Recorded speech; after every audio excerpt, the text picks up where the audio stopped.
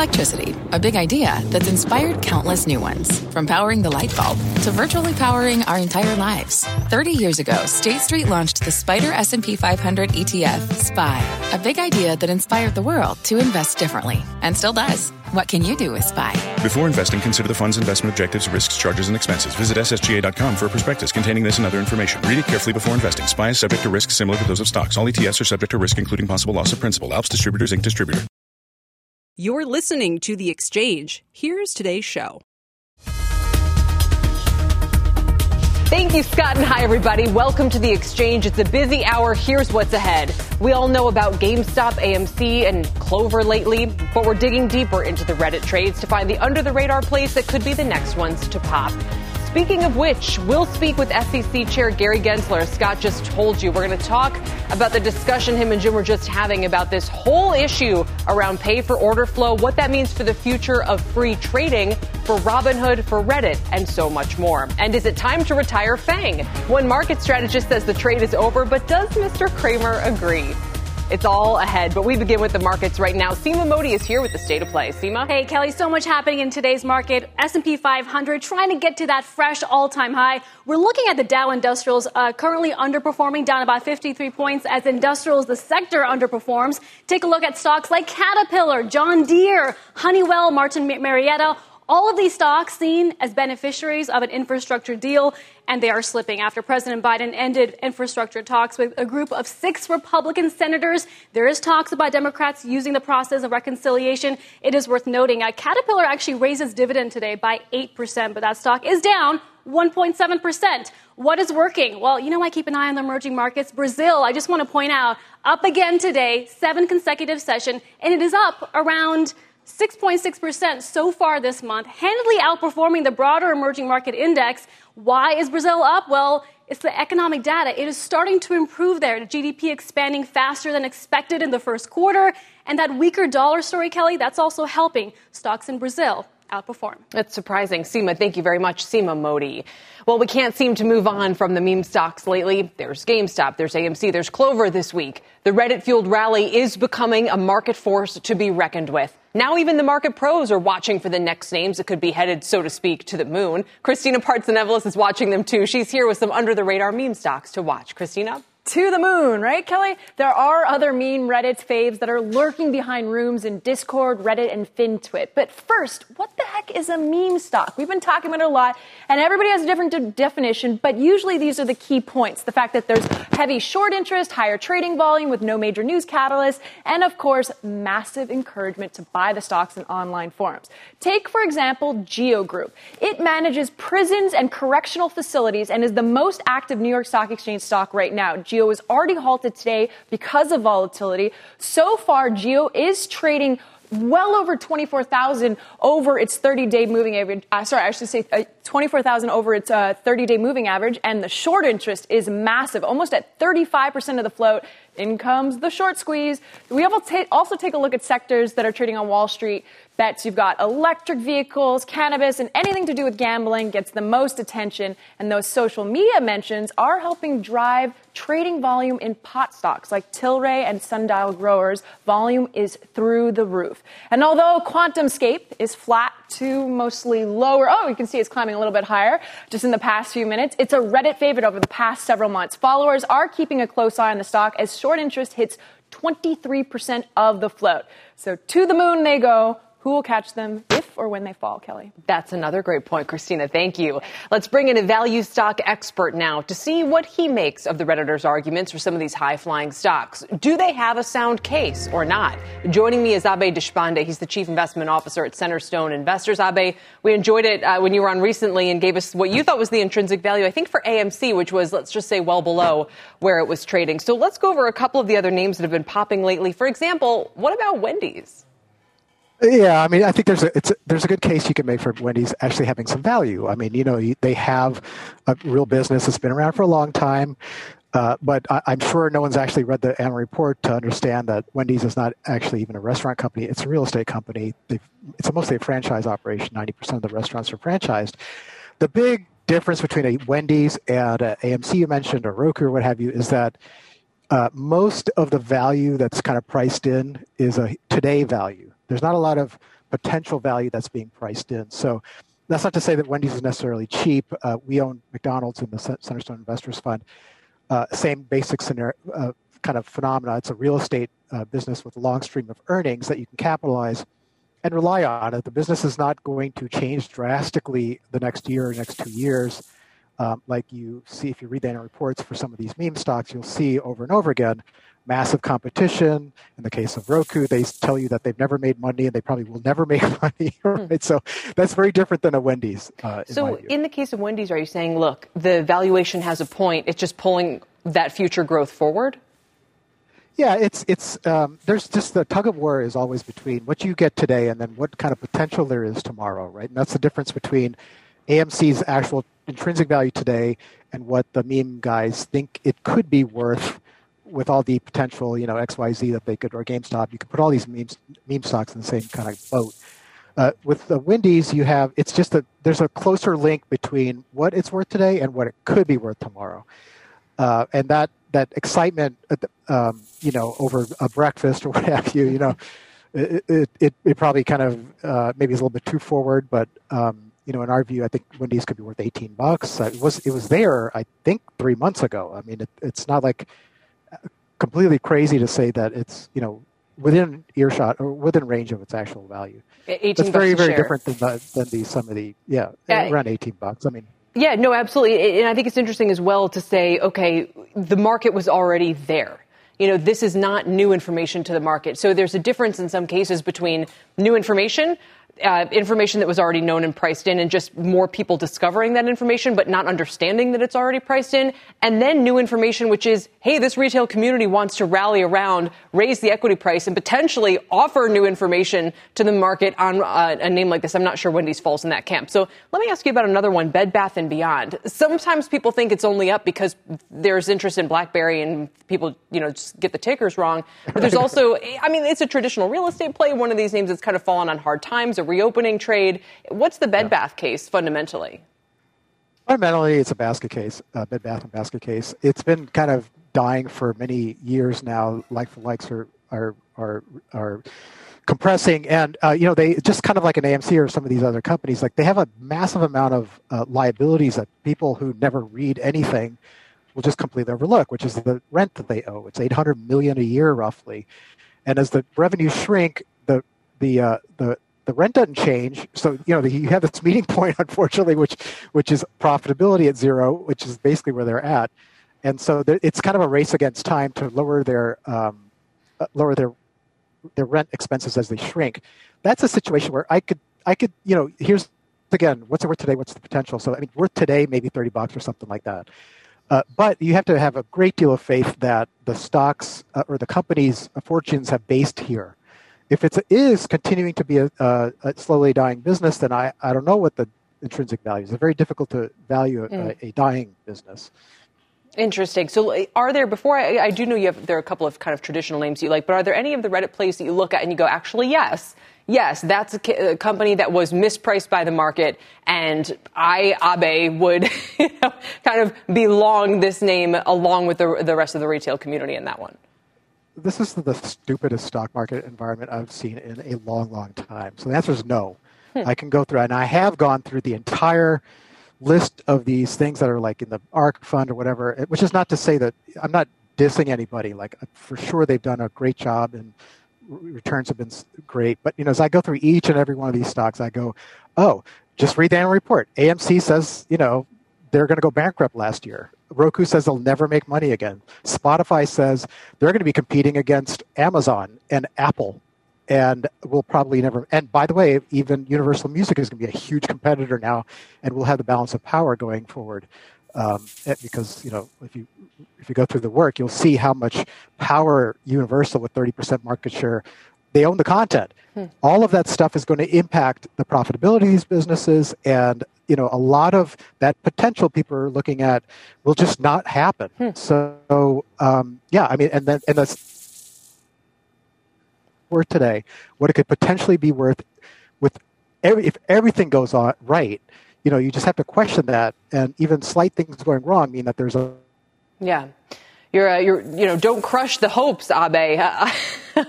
for the retail investors who are involved in a lot of these names. But obviously, you're talking about some of the pros here as well. Air Liquid, which we spoke about last time, Ubisoft, those are some names for people who want to know what you would be looking at as you dig through the financials and read all of these reports. And thank you for joining us, Abe. Today, we appreciate it.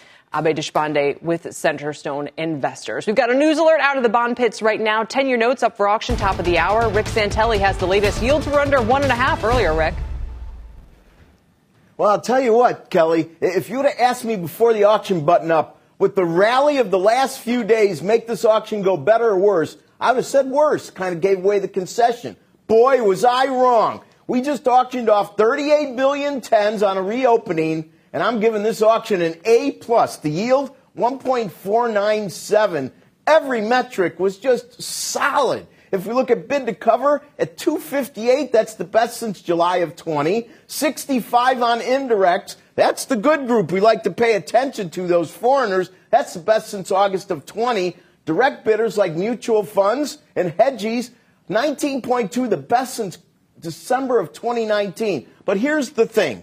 You know, if you have a big dinner at your house, Kelly, and all the food is gone and there's no leftovers, that means everybody kind of liked it. Well, the dealers only got the leftovers of 15.7%. That is the lowest since May of 2016, and that really sums it up. They couldn't get enough tens. To me, that's a bit of a capitulation on shorts. Listen, maybe everybody's going to continue to believe the Fed is going to be right and transient's the word for inflation. But if it isn't, this could all change quite quickly. But at least for now, they couldn't get enough 10 years. What an unusual, remarkable situation. Rick, thank you. Rick Santelli, 10-year yield under 1.5%, as he mentioned. Let's get back to the Reddit trade. Those traders are having an impact on sell-side analysts even, as those analysts scramble to change their coverage. In the past week, we've seen them reevaluate their stances on 3 stocks as a result of the power of the Reddit rebellion. B of A terminating coverage on shares of GameStop, saying non-fundamental factors are still driving GME shares.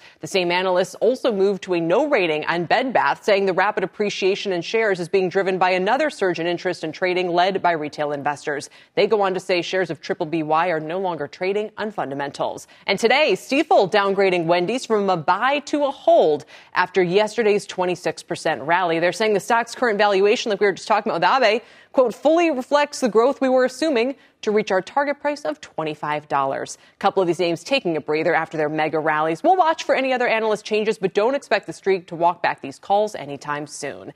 Coming up, after years of dominating the investing landscape, is it time to retire FANG?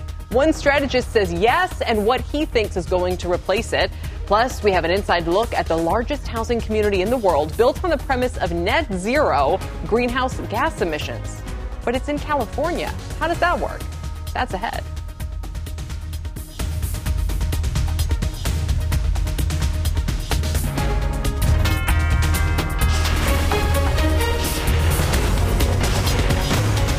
This is The Exchange on CNBC.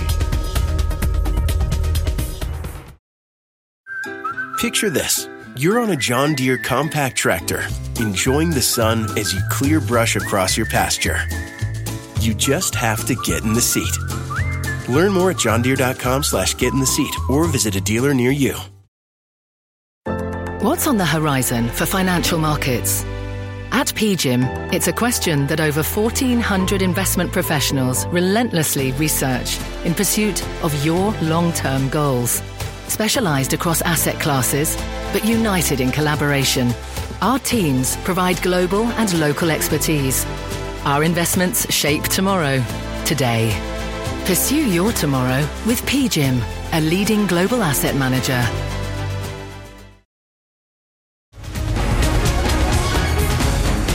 Welcome back. There's a lot of love for IBM today. UBS putting the tech stalwart on its list of stocks with pricing power that should enjoy outperformance. It's been a pretty good year for the so-called old tech group, actually. IBM and Cisco both up about 20%, Intel up 15%. And is their rise also a sign of the demise of the FANG trade? My next guest says yes. Let's bring in David Bahnsen. He's founder and chief investment officer for the Bahnsen Group. David, the performance of some of those FANG components looks pretty good this year. What's your beef? Well, I think with the FANG components, it's thinking of it as FANG, as one monolithic entity. The performance has been really good. In Facebook, you're up about 25%, but then in Netflix, you're down 10%. Apple is down 5%. Some are trading at 28 times earnings, like Facebook. Then you look at Netflix trading at 70 times earnings. So it's such a disparate group at this point that I don't think it's acting monolithically anymore. David, we had to ask the man who coined the moniker in 2013 if he agreed with you. Here's what Jim Cramer said. People have wanted to give an obituary to these stocks forever. I am probably the only portfolio manager from my ActionAlertsPlus.com who actually wrote obituaries for 2 years. I covered homicide. I know obituaries. This is no obituary. He is not ready to bail on it, David. Can it still work? Can this trade still work? 8 years in the running? Yeah, if anyone thinks that the companies are going away, then it's ridiculous. That's not my thesis. My thesis is that the idea of it being the hottest thing that is driving stock market returns, I definitely believe that period has come to an end. But you have very solid cash flow generating companies. I happen to think they're all overpriced. We're dividend growth people, which leads to the IBM, Cisco, Intel conversation. But the idea that FANG is dead is certainly not our case. The companies itself, sure. And so to add insult to injury in a way, let's talk about why these old tech names are so attractive to you. You mentioned that you're a dividend guy. You're looking for that income. But they have also had decent performance this year because sometimes those dividends are a red flag or they go away. They're undermined by a poorly performing stock. Why is 2021 going to be the year, and maybe you think it's even beyond this year, that this group of stocks will continue to work? Yes. Now, first of all, Kelly, the dividends don't go away for us because that, of course, is our underlying thesis, dividend growth. We have to believe in the sustainability of the dividend and avoid dividend cuts at all costs. But your point is a really good one. A lot of these great dividend names over the years, we all know General Electric and others have cut their dividend. It's our job to avoid that. With IBM, with Intel, with Cisco, we have to look to the free cash flow covering the dividend. When companies are paying a dividend out of basically the company credit card, that is not the way you want to go. With these companies, all three have one thing in common. Old mainline businesses that kick off a ton of cash and then catalyst for growth into the future at really low PE ratios. The market hasn't bought it. The market hasn't believed in it. We want the market to not believe in it because we're buyers. We like low valuation entry points. But now IBM going from 100 to 150, Cisco and Intel have had new life breathed into them. You know, eventually the market does find value. That's what's going on right now. Last question on principle. Are dividend growers, let's say, inflation protected? Oh, they're the greatest inflation hedge of all time. There is no inflation if companies with pricing power are not themselves raising their prices. The ability for a good equity, a good company to pass on the impact of inflation to its customers and then the investors to receive that benefit in growing dividends. Dividend growth portfolio should see its annual income going up 5 to 10% per year. Well, that's higher than 1970s level inflation. So we absolutely believe dividend growth is an inflation hedge, short and long term. All right. Well, I hate to tell you, but we're going to have to call them icky. IBM, Cisco, and Intel is David Bahnsen's new trade for the year. Thank you very, very much, sir, for coming here and making your case. We really appreciate it. Thanks, Scott. Coming up, breaking at the top of the hour, SEC Chair Gary Gensler saying he's recommending rules to ensure fair competition between exchanges and brokers. What does that mean? We'll look to shares of Charles Schwab sinking on the news. We'll speak exclusively with the SEC Chair himself about it all momentarily. And as we head to break, a reminder that June is Pride Month. All month long, CNBC is spotlighting contributors, business leaders, and our own on-air anchors and producers. Here is Patrick Manning. I credit a lot of my success to the fact that I am LGBTQ. Once I fully came out and was living truly who I am, I felt a tremendous weight lifted off my shoulders, and I started to notice that that's when I really started to succeed in my career. It also led to a lot of very dear friendships and relationships within the LGBTQ journalism community, and that led me down many paths that I otherwise may not have discovered. Canva presents stories to keep you up at night. It was an ordinary workday until... The Singapore presentation is at 3 a.m. The office was shocked. But that's when we sleep. Maya made it less scary with Canva. I'll just record my presentation so Singapore can watch it anytime. Record and present anytime with Canva presentations at canva.com. Designed for work.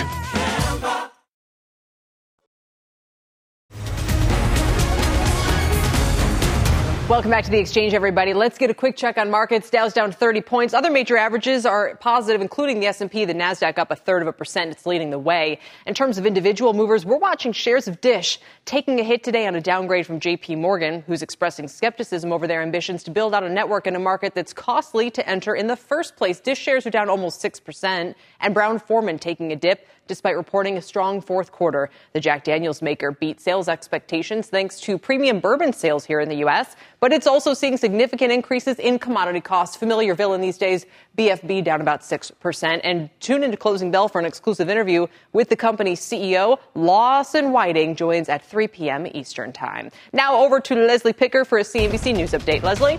Hey, Kelly, here's what's happening at this hour. Last year's inductees to the Baseball Hall of Fame will have to wait a little longer for their induction ceremony. Originally set for July, it will now happen on September 8th. The event is also being moved outdoors. No players were elected to enter the Hall of Fame in this year's voting. Former Volkswagen CEO Martin Winterkorn has agreed to pay $14 million back to the carmaker for his part in that Dieselgate scandal and a failure to address the crisis quickly. In northern Mexico, investigators are still trying to figure out what caused a bus crash that killed at least 7 people and injured dozens. The bus was reportedly carrying more than 50 Hyundai factory workers when it rolled over near the U.S. border. And tonight on the news, the latest on the crash and why it might have happened. Tune in at 7 p.m. Eastern.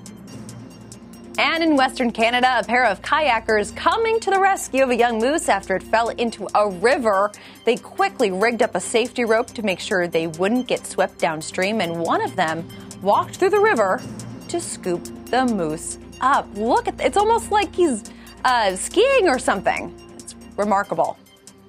I'm trying to see the moose. He was so small. Oh, there we go. Such a little guy. No but antlers safe yet. At last. Wow. Impressive. Leslie, thank you very much. Our Leslie Picker. Coming up just last hour, SEC Chair Gary Gensler announced the SEC will undertake a broad review of the structure of the stock market. Could change the way stocks are priced and traded even. The Chair Gensler will join us for an exclusive interview right after this here on The Exchange.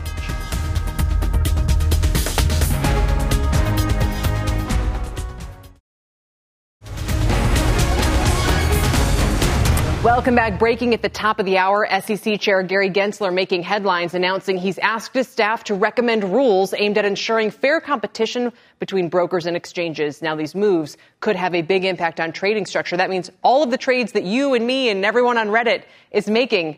SEC Chair Gary Gensler joins us right now for more on all of this, along with our very own Bob Pisani. Bob?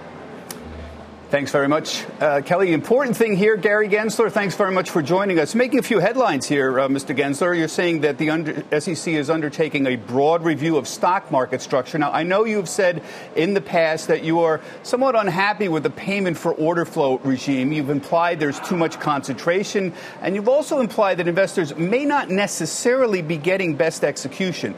Can you demonstrate, or do you think you can demonstrate that investors may not be getting best execution? And if so, what are you proposing to do about that? Well, Bob, first, good to be with you. And technology changes our markets on an ever-increasing basis. So what I've really said to staff and my fellow commissioners is we should ensure that our rule sets are updated for 2020's technology. And what do we find in the 2020s is there's a provision that you and me, all of us, are to get best execution when we enter a trade into a trading platform, and the broker gets his best execution. And it doesn't mean better execution, best execution within the rule. And there's this thing called payment for order flow. And we've had some cases as recently as the end of last year where there's this inherent conflict where somebody paying for our trading, our order flow, is saying, well, I can give you a little better execution or a lot better execution depending how much I pay you for that order flow. So I think we need to take a close look at that. Not every country allows this payment for order flow. Many major markets around the globe don't. I think the key point you have been making is you'd like to see more trading in the lit markets on exchanges like here at the New York Stock Exchange. Is that the thrust of what you're trying to get at here? I think the thrust is a little broader than that. It's about ensuring that through transparency and competition, that we as investors, the individuals, working families, get the best execution and the best out of their investment platforms and their brokers. So I think transparency and competition helps that. And it is, most of what we do as retail, if we put an order in, it's not going to what you call the lit markets, New York Stock Exchange, NASDAQ. It's going to some wholesaler buying that order. Let me move on to the meme stops. We've been talking about them for the last several days. They've been making headlines. You said in your recent congressional testimony that you've asked your staff for more information on exactly what happened with Reddit and GameStop and Robinhood a few months ago, and what, if any, regulatory or rule changes need to be changed at this point. Can you share with us your thoughts at this point? I know you said you've asked for your staff, but what's your thoughts at this point? Have you come to any conclusions about what, if any, regulatory changes need to be made? Look, I'm only in the second month, and I know a few months from now you'll ask me again, be back, and you'll say, well, you're in your fifth month. Look, I think that technology has led to greater access and it better user experiences. It's easier to trade within the market. But at the same time, we have to watch out for investors. And so these behavioral prompts that are being put on our mobile apps to trade, is that really the best thing? So we're going to take a close look at what's called gamification, all these little prompts and these encouragements to trade. And how do we protect investors in this new regime? Jim Cramer this morning, my colleague, was talking about the need for more education, perhaps, from the SEC. Obviously, we're concerned that all of this could blow up in people's faces, and people are going to start to wonder, what did people do, or what should we have been told to warn us about it? Does the SEC have any role in educating people about the problems that can happen when you get involved with stocks that are way, way beyond, or in price areas that are way, way beyond their fundamentals? What role does the SEC play in mitigating this or helping people to understand what's going on? So, Bob, we do have an investor education and investor focus. We've had that. It's at the core of our mission. We also have a vibrant examination enforcement regime, and we look out for investors in terms of making sure and looking for where people are trying to do fraud schemes or trying to do pumping up a stock in ways that are on the wrong side of the line. And that's easier to do when it's a very low price stock. Sometimes it's called penny stocks and the like, and through bad actors doing bad things. So we're going to do investor education, rigorous enforcement, but also look to see whether we should freshen up our rule set in this area. Chair Gensler, it's Kelly here, and I just want to get two quick questions in before heading this back to Bob. This is fascinating all throughout. So my first quick question is more of an observation that the business model of a lot of trading platforms is pay for order flow. If you take that away, it could mean there's no more free trading, which is currently underpinning the entire kind of Reddit Robinhood phenomenon, if you want to call it that, at a time when Robinhood's about to IPO. Do you have any response to that in terms of, will that actually be in the best interest of the public? First, I would say this, Kelly. I think that's a misperception. It's not free trading. Somebody is paying for your and my order flow. Secondly, they're getting our data. The data is very valuable. So it is zero commission, but not necessarily free. Number two, not every broker does it in the United States. And number three, the United Kingdom, Canada, Australia, it's banned. Most of Europe, you don't have it. So there are different business models, but it's not free. Understood. The other question that we're getting a lot from people these days is about naked short selling. It's illegal, but there's insistence that it's happening. Some would acknowledge maybe on a very small scale. Others insist it's a much larger scale. What can you tell us about its commonality in today's trading environment? Well, I think that we can bring greater transparency to short selling, and this is one that Bob was going to say, well, you're only in your second month. I'm going to say I've asked the staff to actually serve up recommendations that we can look at. We have authorities to bring greater transparency in the short selling and related stock borrow area, and I look forward to putting something out to public comment. Mr. Gensler, let me move on to Bitcoin and crypto. There seems to be an awful lot of confusion about who is regulating what here. We know Bitcoin is a commodity regulated by the CFTC. It doesn't seem to be clear to a lot of people who is going to regulate all these other coins that are out there, nor is it clear who is going to regulate Bitcoin exchanges, Bitcoin wallets, for example. You seem to be unsure of it yourself. Can you tell us what your conclusion is? Who should be regulating this particular area? And do we need congressional authorization for you as the head of the SEC to say, we're the people who are regulating this? We need some decisions here on this, and I'm just wondering what your thoughts are. Here's what I'm pretty confident about. Investors don't have the full protections that they have in the equity markets or in the commodity futures market. So our sister agency, the CFTC, and our agency, the SEC, Bitcoin and these other cryptocurrencies do not have those full protections. It's a speculative asset class, technology neutral, but what I've said to Congress is I think that one of our agencies should have authority to write rules and help protect investors on crypto exchanges. Now, as it relates to those tokens, many of those tokens do come under the securities law. The SEC's brought, I think, 6 to 7 dozen enforcement actions over the last few years.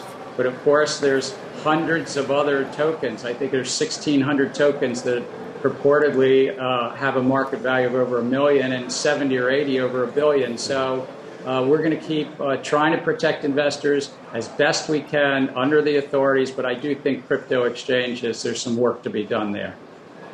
Yeah. Let me ask you about climate change. The SEC is conducting a public comment period on climate change, on expanded corporate climate disclosures. You've also launched the Climate and ESG Enforcement Task Force.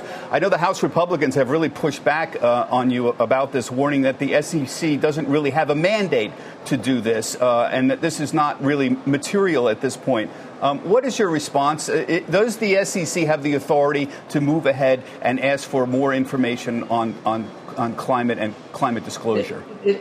It's interesting. This is at the heart of our disclosure regime that Franklin Roosevelt and Congress did in the 1930s, and it's still very much the authority of the SEC. Investors get to decide, but it's based on disclosure from the companies. And each decade, technologies change, just as technology changed in the markets. And investors, trillions of dollars of assets under management, are asking for more information related to climate risk disclosure. So I think we not only have the authority, but we have a role to play to help bring clear, consistent, and reliable information so that investors can decide to buy, sell a stock, or vote on a proxy.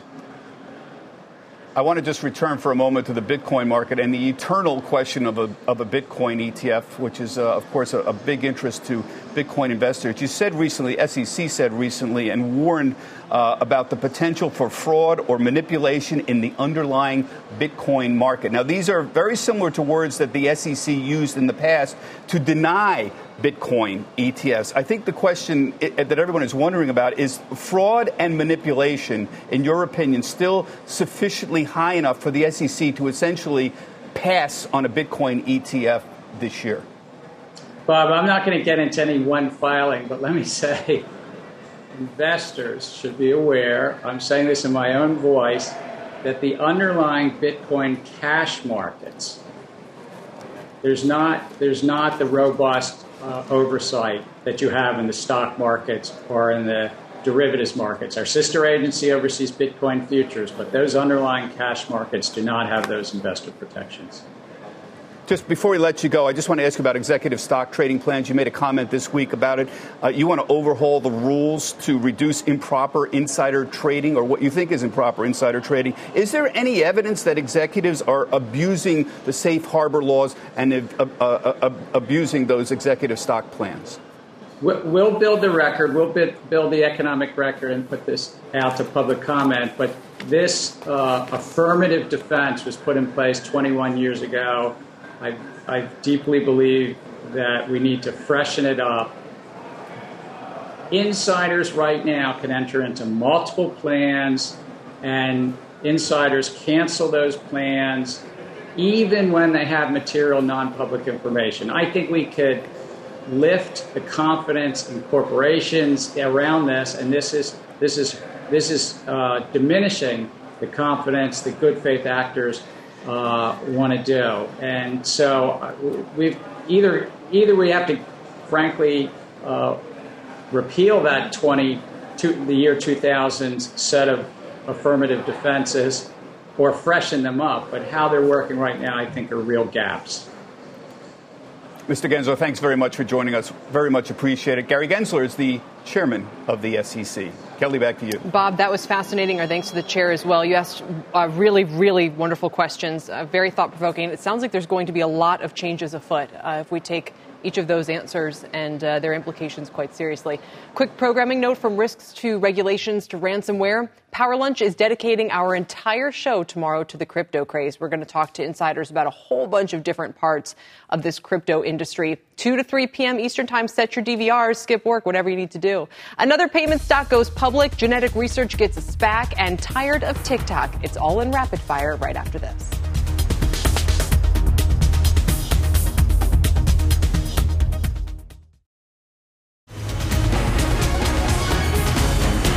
All right, let's catch you up on a couple other stories that should be on your radar right now. It is time for Rapid Fire. Joining me to break down the headlines today, Michael Santoli, Christina Partsinevelos, and Leslie Picker. Welcome, one and all. First up, Marqeta. That was today's IPO. The company counting DoorDash, Instacart, and Uber as some of its big customers. In their S1, they note Square was 70% of their revenue last year. Marqeta shares are popping about 14% right now. They sold 45.5 million shares. Market cap up around $15 billion. They're a CNBC Disruptor 50 company, around number 7 on this year's list. Leslie, what does today's IPO tell you? Yeah, it tells you that you get a pretty bullish response to this fintech IPO market that we've been experiencing. Marqeta, just the latest example of this. But to your point, more than 70% of its net revenue came from one customer. That's Square. That was in the first quarter of this year. That is a very big bet on the future of Square's business, on the future of e-commerce. And so clearly the market is telling you that they like this idea. And Christina, the pricing seems to be sort of normal, decent pop on the open, it's not it's not way up, it's not way down. I mean, this has got to be the kind of thing that, the IPO market likes. Yeah, normal, I guess, how do we define normal? Because you had other fintech companies like Paymentus and Flywire that popped off of their IPOs. But with this company in particular, they did say that they do see incurring net losses in the foreseeable future. So that could be something. I think they can capitalize on the crypto market because they did sign a deal in April with a Canadian firm that they're going to be allowing customers to trade Bitcoin, and the fact that everybody's going digital. When was the last time you used cash? So a company like this can benefit from it. Mike, the other day I needed $5 for my son to get ice cream at preschool, and I was like, how am I going to get $5? If I were next to you, I would have handed you a $5 because I just did it downstairs here because I'm one of those guys. But the only one what is fascinating is there are hedge funds out there and other investors who feel as if just buy anything related to payments right now. They're just competing with cash. They're competing with checks. There's so many different layers. It's almost like saying you're an application software or cloud software. So many different iterations. You're not going to understand where they all sit. And the latest generation is usually the one that has the edge because it's on cleaner software. So they're not all going to make it. But right now they're buying them and then figuring out who wins later. That's well said. And there's some other companies Marqeta's involved with that we'll keep an eye on that one into the close. Next up, another public listing to tell you about, 23andMe. They're going to do it via SPAC. It'll happen next week, pending a shareholder vote today. It'll trade under the ticker ME. Richard Branson's backed VGAC announced in February it would be acquiring 23andMe. VGAC hit a high on that announcement. It's down, Leslie, about 20% since then, which is a little peculiar. Yeah, so this is a microcosm of what we're seeing with the broader SPAC market, the fact that a lot of these companies have gotten a pretty significant amount of excitement surrounding that announcement and then have fallen subsequently, trade a lot closer to NAV as they approach their listing day. That's exactly what we are seeing with 23andMe and the VG acquisition group here. Mike, what would you add? Just that it's sort of a business in transition. You know, Ancestry.com, the competitor, is in private equity hands. They're moving away from just genetic, ancestry type kits toward health data. Not really clear how well they're going to be able to capitalize on that. So a relatively mature company to be coming through SPAC at this point. All right. And then the story I really want to talk about today, it's which is worse, being, subordinate to big corporate or big algo. Okay, just keep that in mind as we read you about this headline in the New York Times. Taylor Lorenz writing that TikTok burnout is real. Young creators are burning out and breaking down. The newfound fame and the pressures of constantly creating and managing fans has gotten to be too much for some of these young stars. And creators have noted that when they complain, the commenters are filled with people telling them, get over it, you're an influencer, Christina. It sounds like the dream job, the hustle of a lifetime, but it turns out TikTok is really hard to do well and really hard to figure out what the algorithm wants over time. I guess it sounds like the dream job when you get free stuff sent to you all the time and you're flown in jets and you can hang out with celebrities. But overall, I would never want to, become a TikTok star just because it does require almost all of your day having to cut and edit everything. Hopefully this means that it's pushing a younger generation into creative fields and we're going to have even more epic movies and TV shows in the near future. But with this, we saw this YouTube stars saying that they're burned out Instagram, which is why maybe they removed some of those like buttons. You can't see the number of likes. This is a common occurrence that we do have to take note of going forward, especially when all our children are using these apps. Right. And Leslie, it's interesting because a lot of people have been able to kind of push off from shore in the corporate world and say, I'm on TikTok now, I'm on social. It's not that easy. There's trade-offs to everything.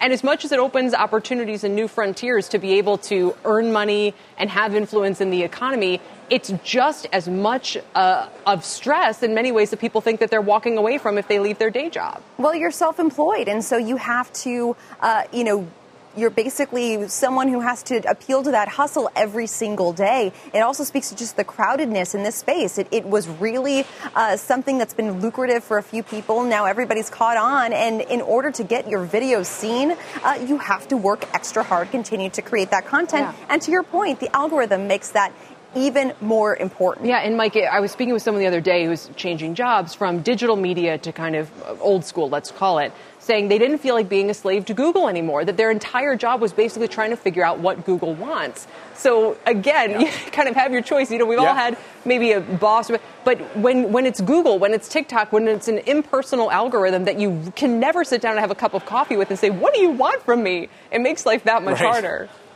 Well, the platforms are insatiable, and what works is constantly evolving because as soon as something does work, it's open to everybody else to recognize that, too. So there's always competition from somebody who can basically hack the algo a little bit better or a little incrementally. And so I get the exhaustion. I think I can say I see why you're burnt out, but also try to get over it because you are, after all, just making videos. So cold, Michael. This is what we're doing. Yeah, exactly. What are we doing? No. Right. Michael Santoli, Christina Partsenevelis, and Leslie Pickard, thank you all today. Still ahead, 21,000 homes are being built in a new community out in Valencia, California, where Diana Olick is talking about what makes it so different and special, Diana. Yeah, Kelly. So what does a cook stove in sub-Saharan Africa have to do with helping this California community leave no carbon footprint? I will tell you coming up next on The Exchange.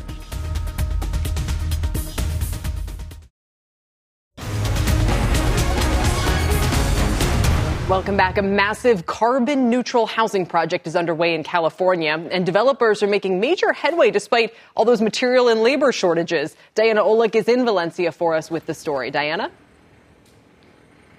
Kelly, the plan here at 5 Point Valencia is for 21,000 homes on 15,000 acres built by big names like Lennar, Toll Brothers, KB Home, and TriPoint.